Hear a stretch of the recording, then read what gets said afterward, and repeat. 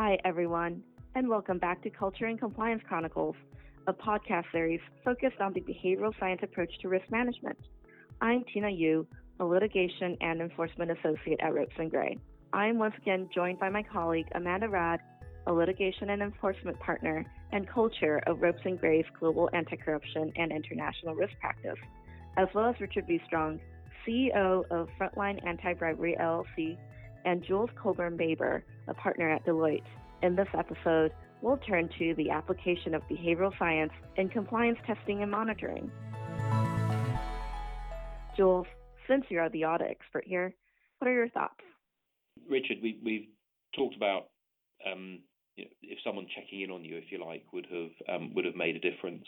I suppose the other aspect is around testing and monitoring, and that is to my mind, that's a critical part of any compliance program, and often it's an underrated part or a part that I think organisations don't necessarily focus on sufficiently. They focus heavily on risk assessments, on putting policies and procedures in place, providing training, but then there may be the lack of resources, the lack of focus on testing and monitoring capabilities from the second line. To my mind, testing and monitoring is a critical element of a program to ensure the program's design is appropriate, but also the operational effectiveness of that program and the procedures are effective. So if you like, it's actually working in practice. And clearly, you've got testing and monitoring being two, if you like, quite different things. You've got the testing, which tends to be the deep dives, the operational effectiveness and design effectiveness using sampling-based methodologies, preferably statistically significant sampling methodologies. And then you have monitoring, which increasingly is around using significant data sets or even complete data sets and putting analytics over those data sets. They may be quite straightforward tests, if you like, red flag tests, or slightly more complicated analytics where you've got supervised learning or indeed unsupervised learning where you're looking for anomalies from what is normal for you. So there's sort of the testing and the monitoring aspects to it. But to my mind, it's key because one other key thing it does is actually provide critical information and data back to relevant stakeholders within the governance chain that the program is designed and operating effectively. From a testing and monitoring perspective, what's your view in whether you think that really works to detect bad conduct? From my perspective, I think it's critical, but I just wondered what your thinking was. It's a great question, Jules, and I think part of it is, there's, for lack of a better term, there's high altitude and there's transactional. And I think in our data-rich world, it's easy to get very transactional.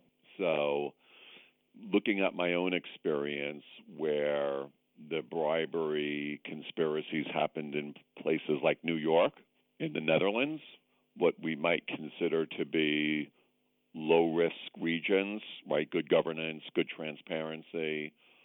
Yeah. The actual amounts, Jules, were quite small. So, for example, in the United Nations bribery conspiracy, the commission rate was under 5%, right? Well under sort of that red flag territory.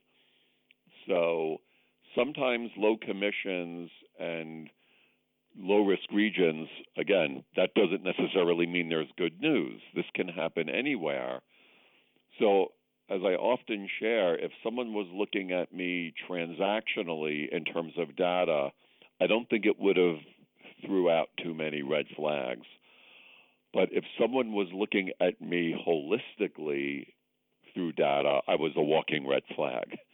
So if someone was analyzing and sort of combing through my discounts, my marketing allowances, my rebates, in similar market conditions, everything was an anomaly, right? There was no fact pattern to my business conduct.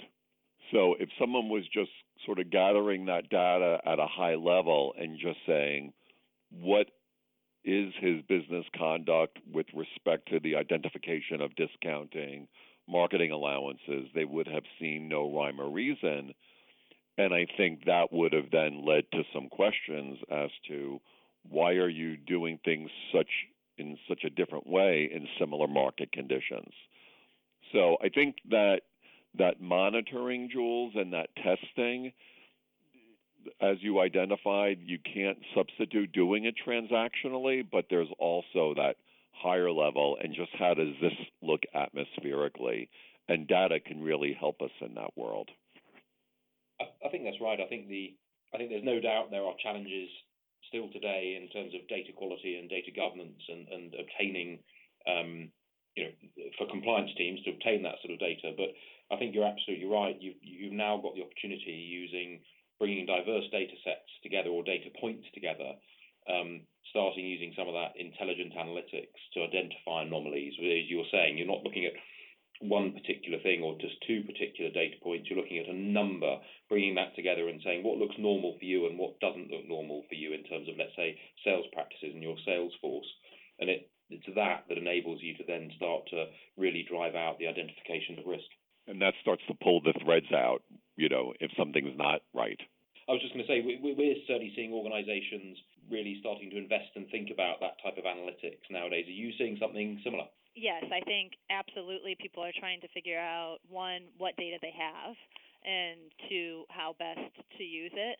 I think some organizations are getting overwhelmed with some of that decision making, honestly, just because there is so much data out there, and trying to really decipher where do I focus my time and energy best. And sometimes I think organizations spend a little too long trying to get it perfect instead of trying and realizing there really is no perfect, that you really just have to start to work with the data and ask questions around the data, and don't look at the data in isolation. I think most where I have seen the use of data and analytics be the most successful is where you take a data set, and it may not even be a very big data set, but you take a data set just for pure testing purposes, and you start to ask some questions and talk to people and interpret some of that data, and it can pull threads that then lead you to ask more questions of different people, and all of a sudden you're starting to learn a little bit more. So you don't have to design the perfect risk assessment, the perfect analysis, but really just start using the data that already exists within the organization and start talking to people and really understanding what the data means. I couldn't agree more. I think for me, the mantra has got to be start small in terms of the data, the number of use cases that you're looking at, and demonstrate value, and then you can build from there, because you can start to get stakeholders on board through demonstrating value when you start small, a pilot, a proof of concept, and then and build out from there. Agreed. And Amanda, just to tie all of this together, earlier on, Richard was talking about how bad conduct was hiding behind good performance, and if somebody had checked in on him earlier, that might have prompted him to speak up about the issues that he had been facing at that stage instead of letting it fester. And I honestly think that really leads to this broader concept of speaking up and how that contributes to a positive compliance culture. So what's your take on that? Speaking up is a huge part of any successful compliance infrastructure. It's really tough because there's a couple kinds of speak up. I think there's the speak up that Richard talked about, right, which is, would Richard feel comfortable himself raising a tough situation that he might have been in at any particular time? So when you are facing a tough decision, do you feel comfortable actually flagging that truthfully and transparently to somebody else within the organization? That's one. And then, of course, there's the other where you see secondhand something happening that you feel the need to speak up about or not to speak up about. And all of this, of course, goes to culture, right? Nobody is going to speak up in an organization where there's a culture that speak up isn't hugely valued. And I think everyone is on board with appreciating that, of course, we need to encourage openness and transparency and speak up, and anti-retaliation policies. That's there, and all the documentation says the right thing. But the question is, how do you demonstrate to people that it actually is safe and that it actually is valued, so that they actually take the step to make the comment or to raise their hand? And people are watching, right? Every decision that an organization makes really is a decision that is seen by the organization. So when you receive a speak up allegation, what are you doing? How is it being handled? Is it being looked into, in a clear, meaningful way? And is the person that raised the complaint or allegation aware that it's being looked into in a clear and transparent way? Or is the company taking a more defensive stance from day one and really trying to defend the particular allegation or poke holes in the complaint or allegation instead of really just trying to understand first what may or may not have happened?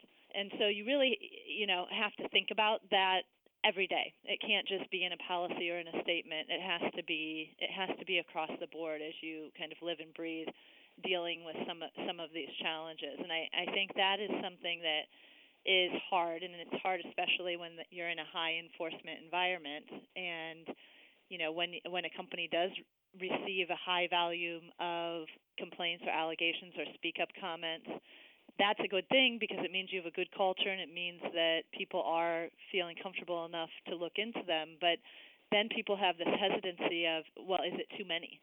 And what would a regulator think that I'm getting this many? And how should we really effectively move through these? And you start to get into some of these trickier questions that can lead you down a dangerous road. And so certainly you need to have a process in place and a policy and a procedure in place. But I think it really comes down to how you deal with these really important moments where someone either is able to raise their hand and say, I don't know how to do this deal without maybe going into a gray area. How do you handle that? Or how do you handle an internal review or an internal investigation that somebody else has flagged? But interested, Jules, in your thoughts on how you're seeing companies really struggle with that.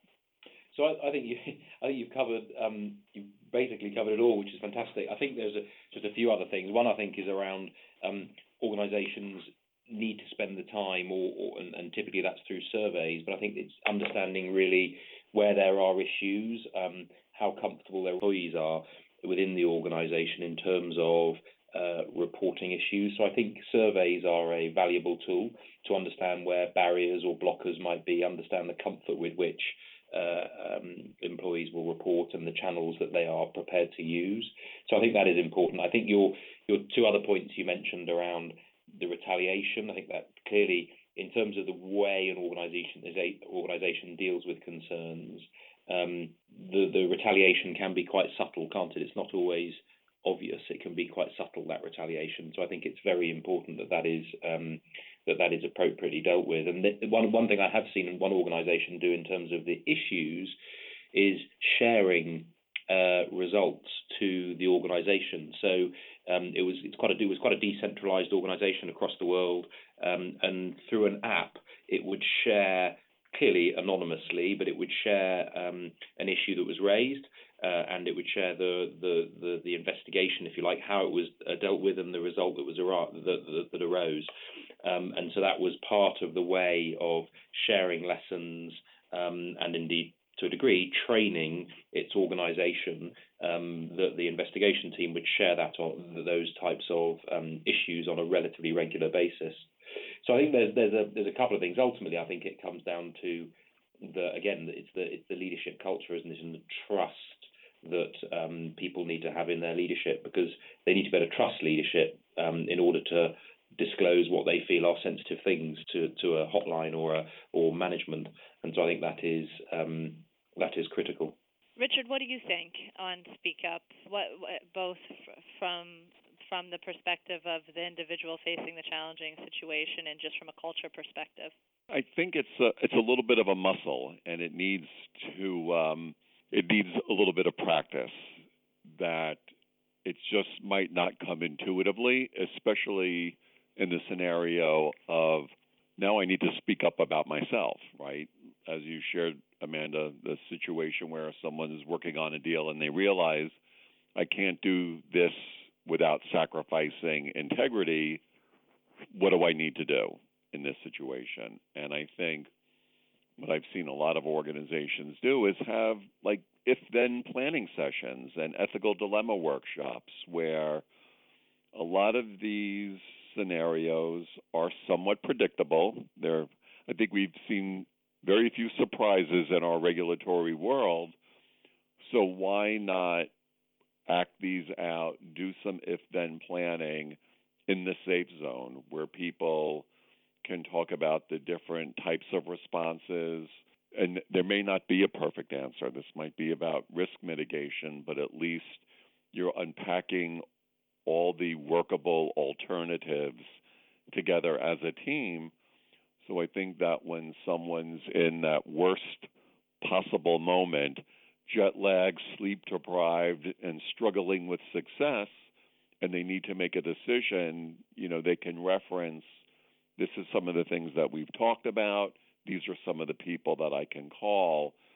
And going back to what you both addressed, that my organization has sparked a culture where silence is not golden, but speaking up about risk, whether it's my own or something I've observed, is what is cherished. So I don't think we can paper over that. I think it needs to be sort of brought to life and to shine some light on it. And I think that having these exercises and this sort of safe dialogue, going back to when there's not a problem at hand, is what will spark that culture that we're looking for when an issue is at hand. Jules and Richard, thank you both so much for joining Amanda and I for this insightful discussion. And thank you to our listeners. We appreciate you tuning into our Culture and Compliance Chronicles podcast series. For more information, please visit our website at www.ropesgray.com. And of course, if we can help you navigate any of the topics we discussed, please don't hesitate to get in touch with us. You can also subscribe to this series wherever you regularly listen to podcasts, including on Apple, Google, and Spotify. Thanks again for listening.